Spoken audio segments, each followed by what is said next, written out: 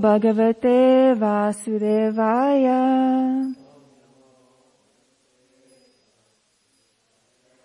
Om Namo Bhagavate Vasudevaya. Om Namo Bhagavate Vasudevaya. Om Jnana Timirandasya Jana Jana Shalakaya Chakshurunmisam Jena Tasmai Shri Guruve Namaha. I was born in the darkest ignorance, and my spiritual master opened my eyes with the torch of knowledge. I offer my respectful obeisances unto him. Sri Chaitanya Manovistam Stapitam Jena Bhutale Swayam Rupa Kadamayam Tadatit Swapatandikam. When will Srila Rupa Goswami Prabhupada, who has established within this material world the mission to fulfill the desire of Lord Chaitanya, give me shelter under his lotus feet? Vancha kalpa tarubhyasya kripa sindhu bhayavasya patitanam pavanebhyo vaishnavebhyo namo namaha. I offer my respectful obeisances unto the Vaishnav devotees of the Lord. They are just like desire trees and can fulfill the desires of everyone, and they are full of compassion for the fallen conditioned souls.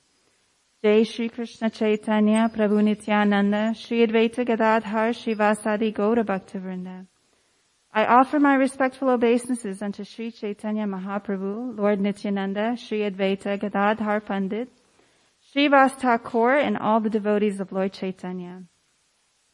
Hare Krishna, Krishna Krishna, Hare Hare, Hare Rama, Rama Rama, Hare Hare. So today is Thursday, May 6th, 2021, and we are reading from Srimad Bhagavatam, Canto 1, Creation, Chapter 7, The Son of Drona Punished, Text 21. And I apologize because that says Text 20, but I think yesterday was Text 20. So I guess they didn't update the board. If you guys have a smartphone, or you can pull up the verse on the database. Otherwise, I'll just recite the verse and we don't need to do a call and response. It's up to you guys.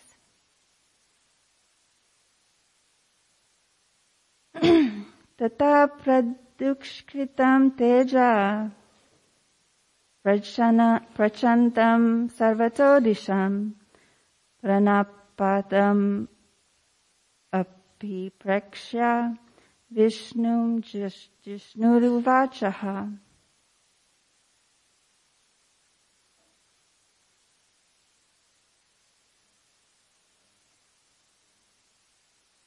I'll go line by line. Hold on. Tata pradukshkritam teja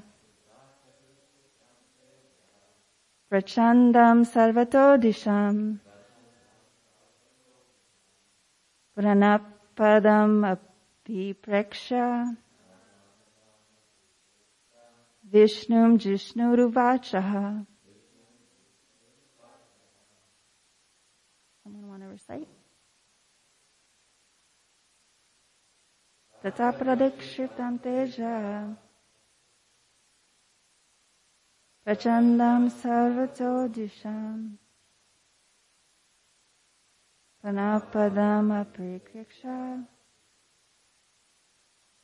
vishnum jishnuruvachaha. Tata pradikshitam teja prachandam sarvatodisham Panapadam api preksha Vishnum Jishnuravachaha. Tata pradukshitam teja prachandam sarvatodisham Panapadam api preksha Vishnum Jishnuruvachaha. Tata pradukshitam teja prachandam sarvatodisham Panapadam apripeksha Vishnu Jishnuruvachaha. Tata, thereafter, Pradukshritam, disseminated. Teja, glare. Prachandam, fierce. Sarvata, all around. Disham, directions. Prana apadam, affecting life. Abhipreksha, having observed it. Vishnu, unto the Lord. Jishnu, Arjuna. Uvacha, said. Ha, in the past. Translation by His Divine Grace A.C. Bhaktivedanta Swami Srila Prabhupada. Thereupon a glaring light spread in all directions. It was so fierce that Arjuna thought his own life in danger. And so he began to address Lord Sri Krishna. We'll read on since there's no purport. Text 22. Arjuna uvacha Krishna Krishna Mahabaho Bhaktanam Apyakara Tvam Eko Daya Dhyamanam Apavargo Samrishtita. Translation. Arjuna said, O my Lord Sri Krishna, you are the almighty personality of Godhead. There is no limit to your different energies. Therefore, only you are competent to instill fearlessness in the hearts of your devotees. Everyone in the flames of material miseries can find the path of liberation in you only. Purport. Arjuna was aware of the transcendental qualities of Lord Sri Krishna, as he had already experienced them during the Kurukshetra war, in which both of them were present. Therefore, Arjuna's version of Lord Krishna is authoritative. Krishna is almighty and is especially the cause of fearlessness for the devotees. A devotee of the Lord is always fearless because of the protection given by the Lord. Material existence is something like a blazing fire in the forest, which can be extinguished by the mercy of Lord Sri Krishna. The spiritual master is the mercy representative of the Lord. Therefore, a person burning in the flames of material existence may receive the rains of mercy of the Lord through the transparent medium of the self-realized spiritual master. The spiritual master, by their words, can penetrate into the heart of the suffering person and inject knowledge transcendental, which alone can extinguish the fire of material existence. So the last few weeks that I've been giving class, we've had this reoccurring theme of somehow or another I end up with these verses that has the basic theme of the material world is full of misery, and the only escape, the only solution is to surrender to Krishna. And so we see that again in today's verses, right? It says that only Krishna can instill fearlessness, and only He can extinguish the miseries that we have. So it's a repeated theme. I find that when themes are repeated over and over again, especially in my life, it means that this is a lesson that I need to learn, that I need to pay attention because it keeps popping up. And repetition is considered the mother of skill, right? If you want to practice or if you want to master some type of skill, you have to do it over and over again. So if we want to get this concept that this material world is full of misery, and the only way we can escape it is to surrender to Krishna, we have to hear it and understand it over and over again. Or at least I do. So this time, and each time the verse, the meaning of the verse is there, each time there's like a slight difference. And this time we've had the concepts of fear and danger, which kind of go hand in hand, right? When there's danger, we have fear, and we have fear because there might be danger present. So not only do we have miseries in the material world, right? The threefold miseries. Does anyone know what the threefold miseries are? Yes.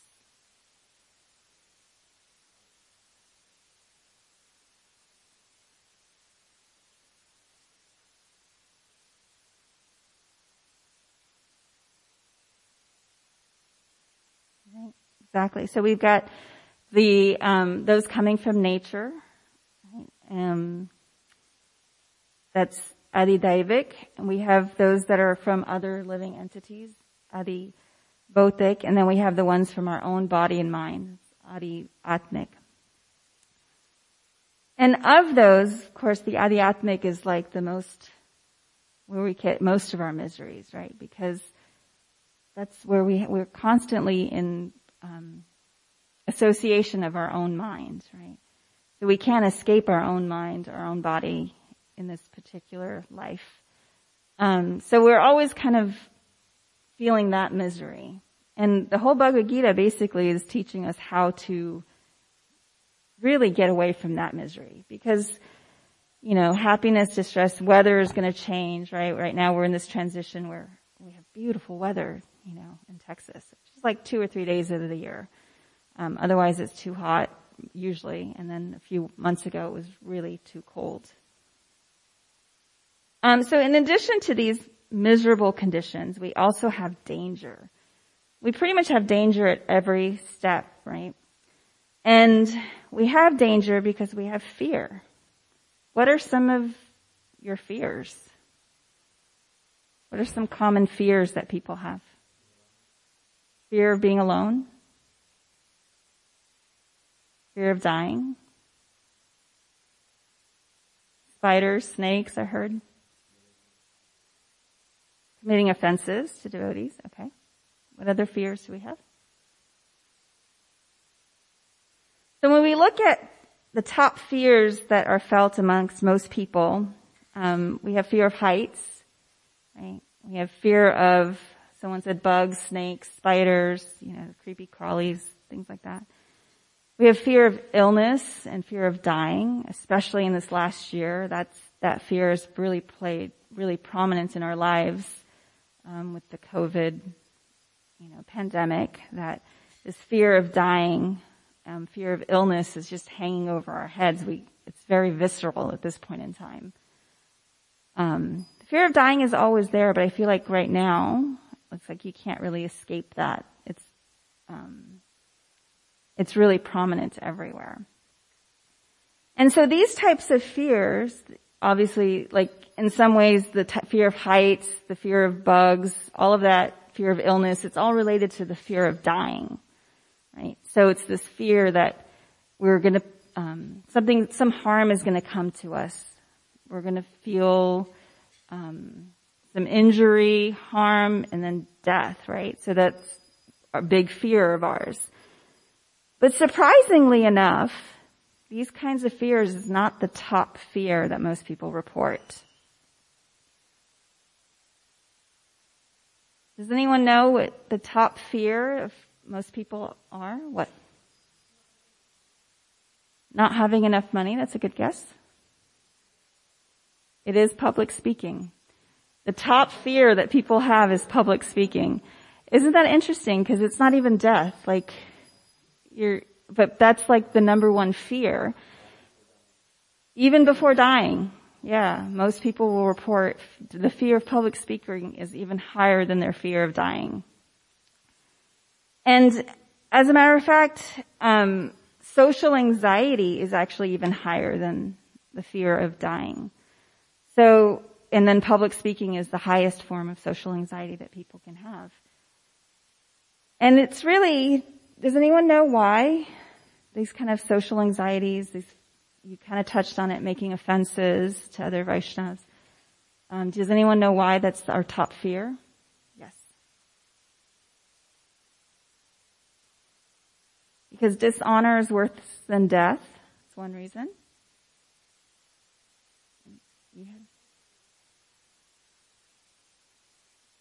Exactly. What people are going to think of us. We're afraid of being judged, right? So in some ways, dishonor, it's that fear of being judged. And I read that this social anxiety that we have is rooted in two major fears that we have, that we are not enough and that we are not loved. So a lot of our social fears comes from those two, one of those two, or both of those two. And it can show up of like fear of rejection, fear of failure, fear of success, fear of love or losing love, fear of being alone, fear of the unknown. And we can have any combination of these fears, and they tend to control our lives.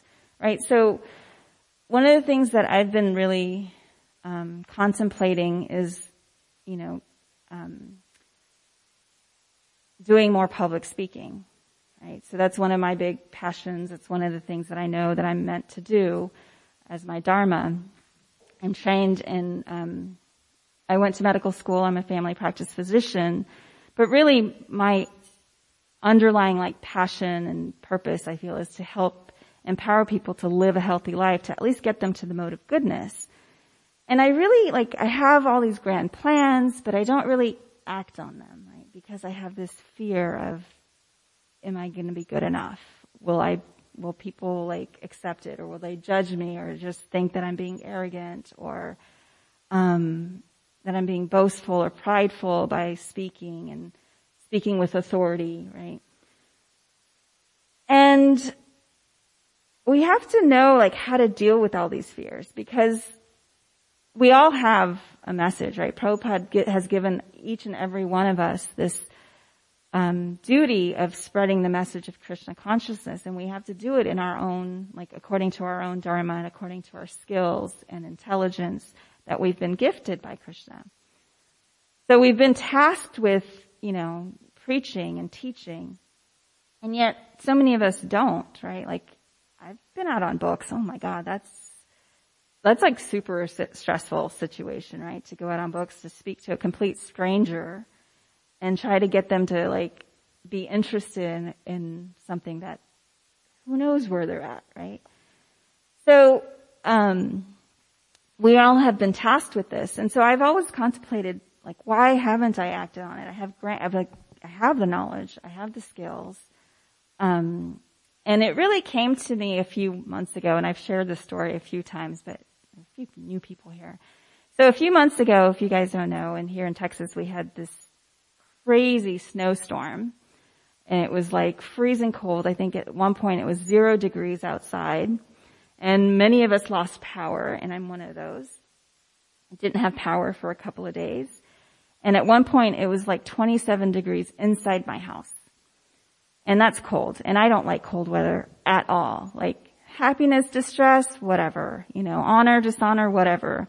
Hot, whatever. Cold, oh my God, I was miserable. I was suffering. I really, I had so many people trying to cheer me up, and I just was in that, how sometimes you get in a place where you just don't want to even be cheered up? I was there. I had hit that kind of rock bottom. And, you can't really stay in that, I can't really stay in that mindset, because I feel okay, that's not serving me. But at one point I was thinking, this cold like this, so many people die, and I didn't really have fear of dying, but I knew that death is always a possibility, right? I could walk outside and be hit by a bus. Death is always a possibility. And I was sitting there in the dark under blankets, wearing 5-6 layers of clothing. And I was thinking, if I were to die right now, what would be my biggest regret? And it really came down to not making a difference, not making an impact, in the way that I know I'm meant to, not using these gifts and skills and intelligence and talent that Krishna has given me in order to spread this message to get people to the mode of goodness, and then from there to the transcendental mode and to surrender to Krishna. And I thought, wow. And in that moment, I realized that fear of not making a difference all of a sudden became stronger than all of my insecurities and all of my other fears of success, of failure, of, being judged, because I realized that is the most important thing, right? And really that's what it comes down to when it comes to handling all of our fears. In the Bhagavad Gita 18:35, Krishna says that determination which cannot go beyond dreaming, fearfulness, lamentation, moroseness, illusion, such unintelligent determination is in the mode of darkness. So here I was sitting in darkness, and I realized that I've been in the mode of darkness because I wasn't going beyond my fearfulness. And I was letting my fear control me. And it's a common theme, many of us do that. And we kind of let it prevent us from really like expanding it, from getting out of our comfort zone. On the other hand, in 1830 Bhagavad Gita, Krishna says, knowing what is to be feared and what is not to be feared is in the mode of goodness. So really understanding this, that, you know, we can have fears, but letting it control us, right? That's the issue. So this fear of not making a difference, that's actually something to be feared, right? Of not surrendering to Krishna is actually something to be feared. Not what people think of me, not what people are going to say and how I'm going to show up. Those kinds of things, that's more rooted in my ego, and it's not looking at how I'm serving. Krishna goes on to say in Bhagavad Gita 10.4 and 10.5, fear is due to worrying about the future, or actually this is in the purport. Prabhupada says, fear is due to worrying about the future. A person in Krishna consciousness has no fear because by their activities they are sure to go back to the spiritual sky, back home, back to Godhead. And he goes on to say in Bhagavad Gita 16.1-3 in the purport, Prabhupada says, the first qualification of a divine nature, right, because chapter 16 is divine and demoniac nature, is fearlessness. In renouncing the material world, one has to be alone without any support or guarantee of support. They simply have to depend on the mercy of the Supreme Personality of Godhead. If one thinks, after I leave my connections, who will protect me? They cannot surrender. One must be fully convinced that Krishna, or the Supreme Personality of Godhead, in his localized aspect as Paramatma, is always within, and that he is seeing everything. He always knows what one intends to do. One must thus have firm conviction that Krishna as Paramatma will take care of the soul surrendered to him. I shall never be alone, one should think. Even if I live in the darkest regions of a forest, I shall be accompanied by Krishna, and he will give me all protection. That conviction is fearlessness, and that state of mind is what's necessary. So, in some ways, it's not that we have to get rid of our fears, but when we don't let our fears control us and we surrender to Krishna and say, you know what? This is my service and I'm doing it, whatever happens, happens, and I'm just completely surrendered. But we also have full faith that Krishna's going to take care of us. We no longer let that fear control us, and that's a state of fearlessness. Like, it's still there. You know, there's a saying, it's bravery and courage is not getting rid of fear. It's acting despite the fear. So in this particular case, you know, what Krishna is describing, what Prabhupada is describing is that the state of fearlessness is really just surrender. And that's what we want to do. We want to surrender. And then when it comes down to what is it that we fear, you know, does anybody know what the greatest fear that we have, or that, let me see how I can word that better. The most dangerous type of fear. Does anybody recognize that phrase from the Bhagavad Gita?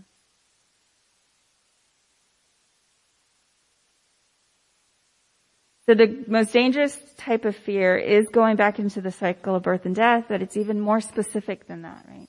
It's falling down into a lower species in which we can't even achieve self-realization. So that is the most dangerous type of fear, according to Srila Prabhupada.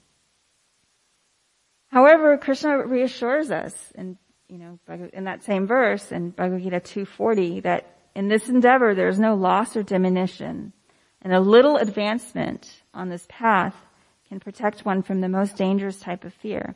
So as long as we are on this path of surrendering to Krishna, you know, chanting, of following the four regulative principles as best as we can, chanting as best as we can, you know, having this intention of surrendering, as long as we're on that path, we're protected from the most dangerous type of fear. So even if we come back, right, we learn in the Bhagavad Gita, I think it's chapter 6 or 7, I think it's chapter 7, that even if we come back, we can take birth in the family of devotees, and we have easier access to surrender, you know, the information, the knowledge to surrender.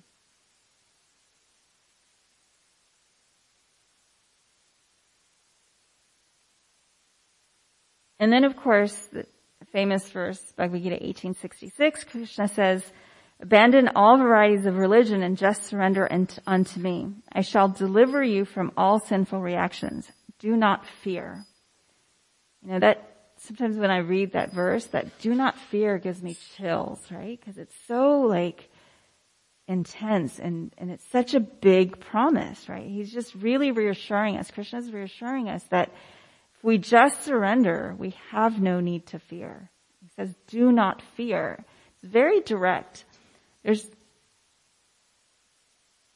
a few verses in the Bhagavad Gita where Krishna is directly giving a command to Arjuna, right? This is one of them. Do not fear. And it's such a profound one because this is one of the last verses in the Bhagavad Gita. So it's concluding the entire Bhagavad Gita that we don't need to fear. So how do we get there? How do we get to this point of fearlessness, of surrendering? Anyone have any ideas? Yes.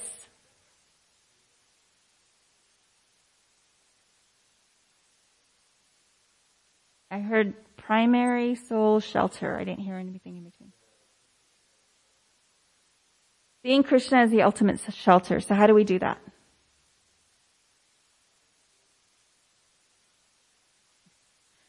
So by experiencing other shelters are not as I guess, sheltered. Okay.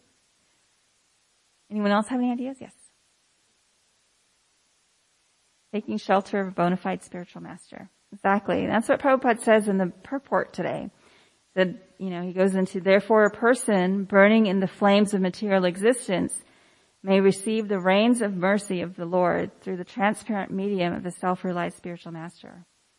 The spiritual master, by their words, can penetrate into the heart of the suffering person and inject transcendental knowledge, which alone can extinguish the fire of material existence. So the key points of taking shelter of a spiritual master is that they are a transparent medium, right? They're not telling you what's going to be good for them. They're not giving you instructions to glorify themselves. They're giving you instructions that's just been passed down from their spiritual master, where they learned from their spiritual master. So they're just a medium, right? They're just the messenger in some ways. But they're transparent. And they themselves are self-realized. And they penetrate into our hearts, right? So when we read Srila Prabhupada's books or we listen to his lectures, or if we have, a living spiritual master, when we get to have association with them or darshan of them, their words can really penetrate into our hearts. And with that penetration, they inject transcendental knowledge directly into our hearts. And they extinguish the fire of material existence, which is our attachments, our desires, our fears, this feeling of danger. In the verses today, I think yesterday you talked a little bit more about Ashvatthama, releases the Brahmastra, and that's that knowing that that's in the air is what fills Arjuna with fear, right? Because he's afraid of losing his son, his family, who's not been lost after the war. So he feels that fear and that danger all around, right? His spidey senses are tingling that, there's danger lurking. So again, he turns to his spiritual master, Krishna. They're practicing for the play for next week.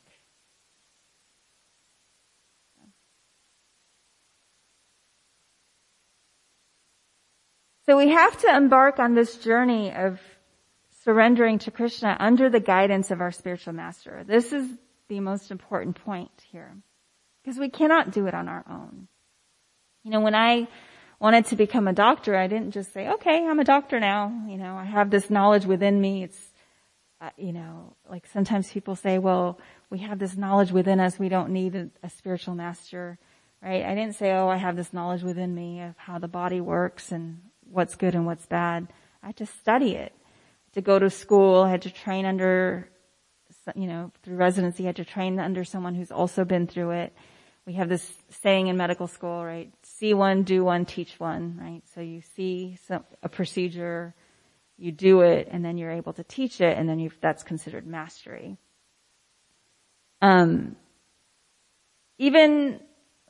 Everybody's pretty much a doctor these days, right? Because Google University gives everyone a degree in medicine. But still, they have to seek that knowledge outside of themselves. It's not like, oh, I just know this information. So you have to look for it. So having a guru is important. We see this all the time. Even if I want to start getting fit, right, working out, I'll look for a personal trainer or a fitness guru. And that's different than a fitness buff, right? A fitness buff is someone who's actually just taking care of their own selves, but they're not necessarily good at teaching it. So that's the difference between someone who's practicing it for themselves and a guru is someone who's actually able to teach it. So we see that, again, even Arjuna has turned to Krishna to learn, surrenders as a spiritual master. He does that in the Bhagavad Gita, and again he's turning to his friend, right? He's saying, only you can instill fearlessness and protect us. And I think he goes on to ask him, like, what do we do? How do we, deal with this situation?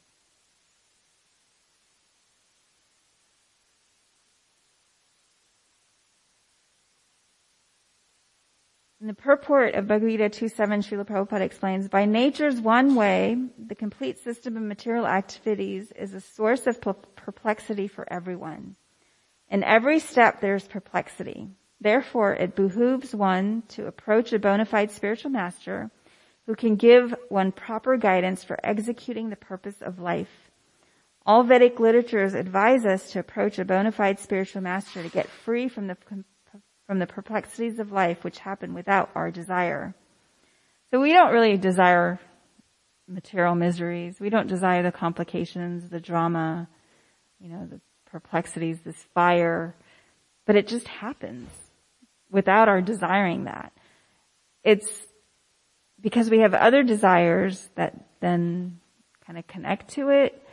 But once we start to say, okay, I'm surrendering to a spiritual master, I want to surrender to Krishna, and I know the only way to do that is through my spiritual master, then they can start guiding us. So, we talked about the qualities of a spiritual master slightly, a little bit we talked about that. But we also have to have qualities to qualify ourselves as a disciple. In the purport of Srimad Bhagavatam 1.5.29, Srila Prabhupada explains, they themselves must be plain and gentle to receive the instructions of such a pure devotee. So we have to be plain and gentle. A pure devotee is completely surrendered soul unto the personality of Godhead. They know that the personality of Godhead is the supreme proprietor and all others as his servitor. And by the association of pure devotees only, one can get rid of all sins accumulated by mundane association. A neophyte devotee must faithfully serve the pure devotee. So that's another quality, faithfully serve. And they should be very much obedient and strictly follow the instructions.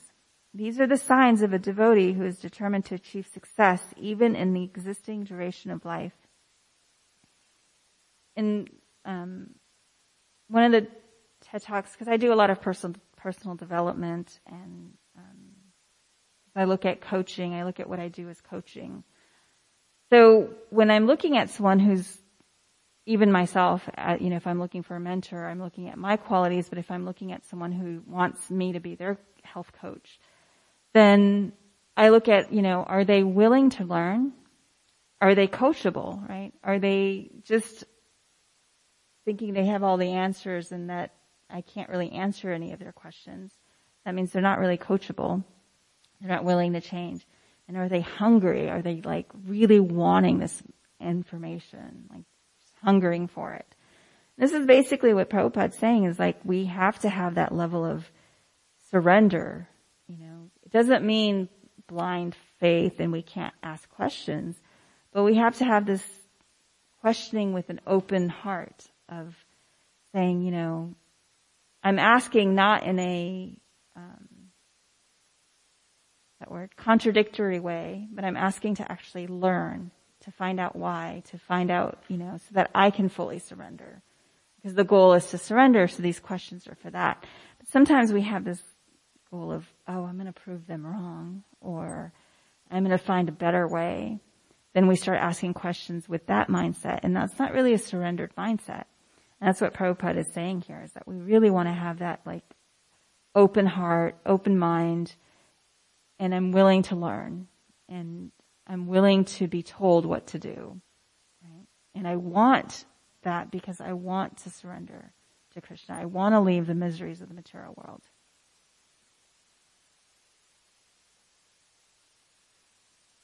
So we have to be ready for it. We have to want it, and we have to be willing to surrender, right? When the student's ready, the teacher will come.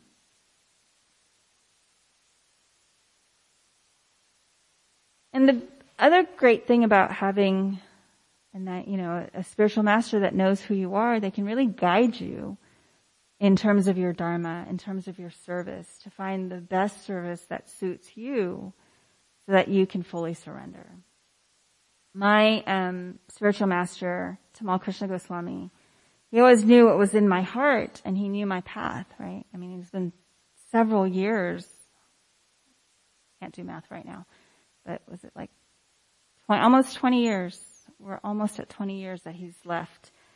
And yet 20 years ago, he knew exactly what my path was. He used to always encourage me in public speaking. We used to talk about what I would do. He knew I was going through med school, and we would talk about prevention instead of just treating diseases.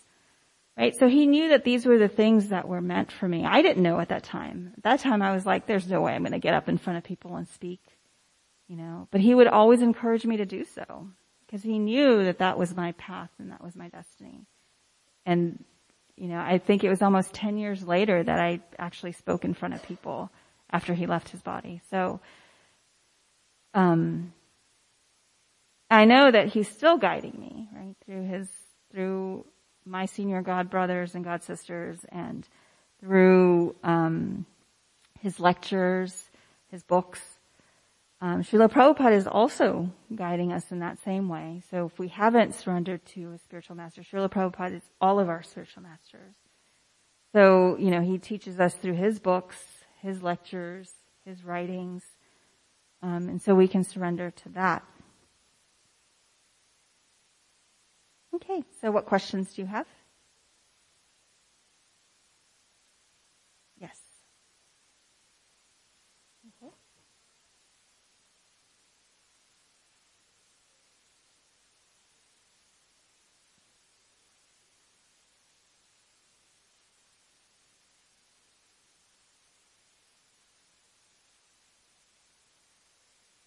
The question is about surrender and who to surrender to. So, it's pretty self-explanatory to surrender to our spiritual master and maybe a few senior people that you're already in touch with.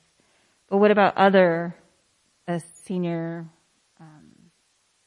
self-realized devotees, right? That's the question. It really does come down to what your spiritual master has for you, because sometimes too many instructions, like too many cooks in the kitchen, can ruin the flavor there. So as long as it's not contradictory, right? And we can still have a humble mood with everyone, because if we think, oh well, I know better, or I know this or that, it's a humble mood can also just be like, that's interesting. I'm going to consider that, or I'm going to discuss it with my spiritual master, because that might be a good thing or it might not be a good thing. And it's not that your spiritual master hasn't thought of it or didn't, or maybe it's not on the radar, right? So if it's something that resonates with you, it might be something to discuss with your spiritual master, if that's an option for you, or with other senior people. But it's really important to decide who you're going to actually take instructions from. We can surrender to everybody in the sense of being humble to everyone, right? To think ourselves lower than everyone. But it doesn't necessarily mean that everyone gets to dictate and guide us in how our services are. There are some common services, right? Like if the temple needs to be cleaned or, things like that, someone tells you to do that, that's fine. But if it's something more like, oh, this is what your career should be, this is, how you spend all your days, that's something that's more in line with speaking with your spiritual master or the few people that you feel that have that best interest in mind for you. Does that make sense? Yes.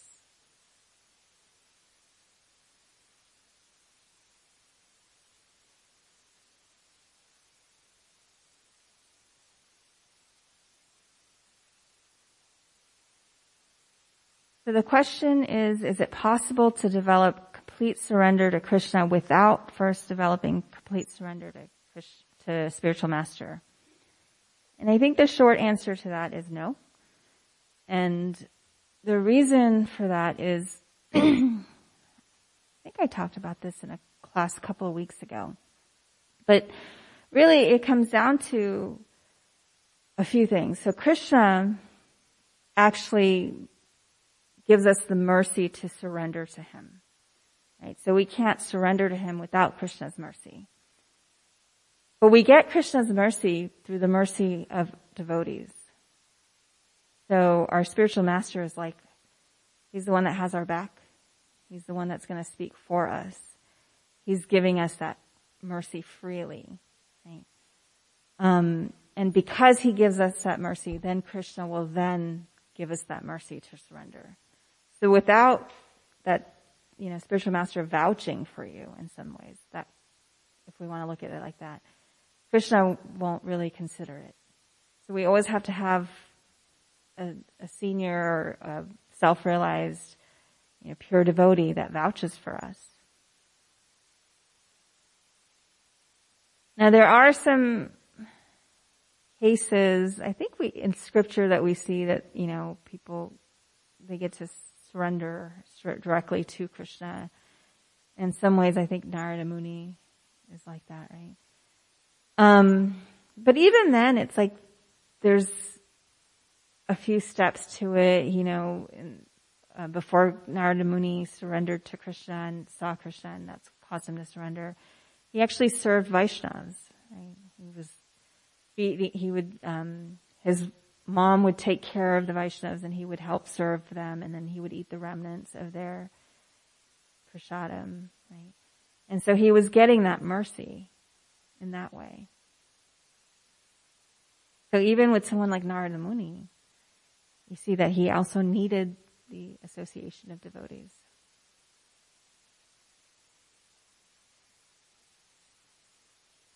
Yes.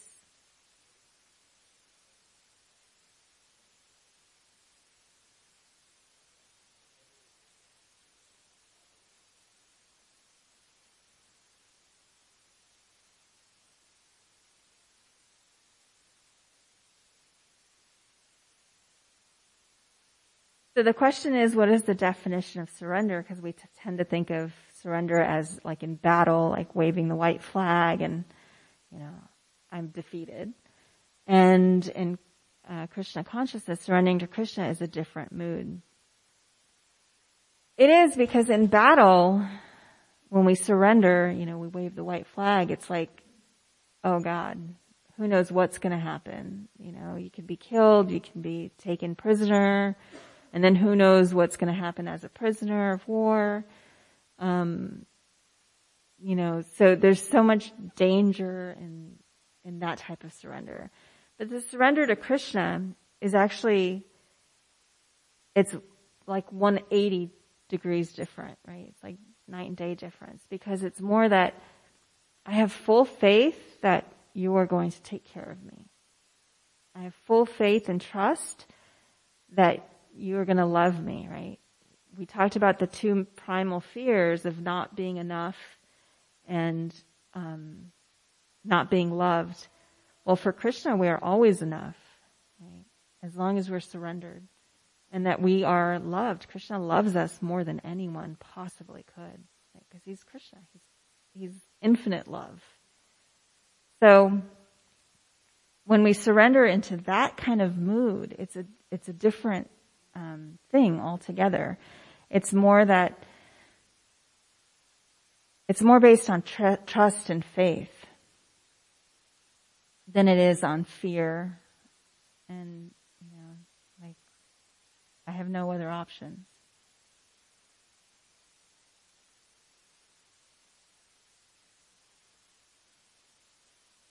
Yeah.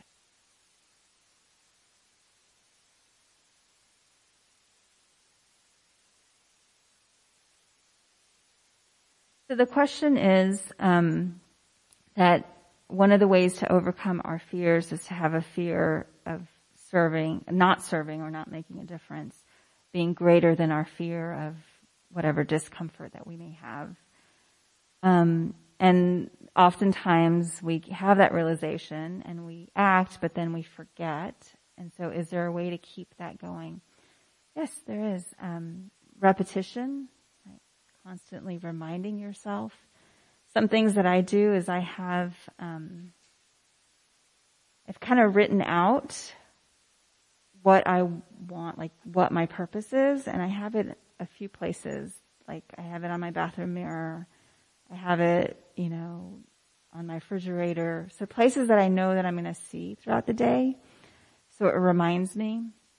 One of the goal setting classes that I take, they say to review your, goals, like your intentions, every night before you go to bed and first thing in the morning.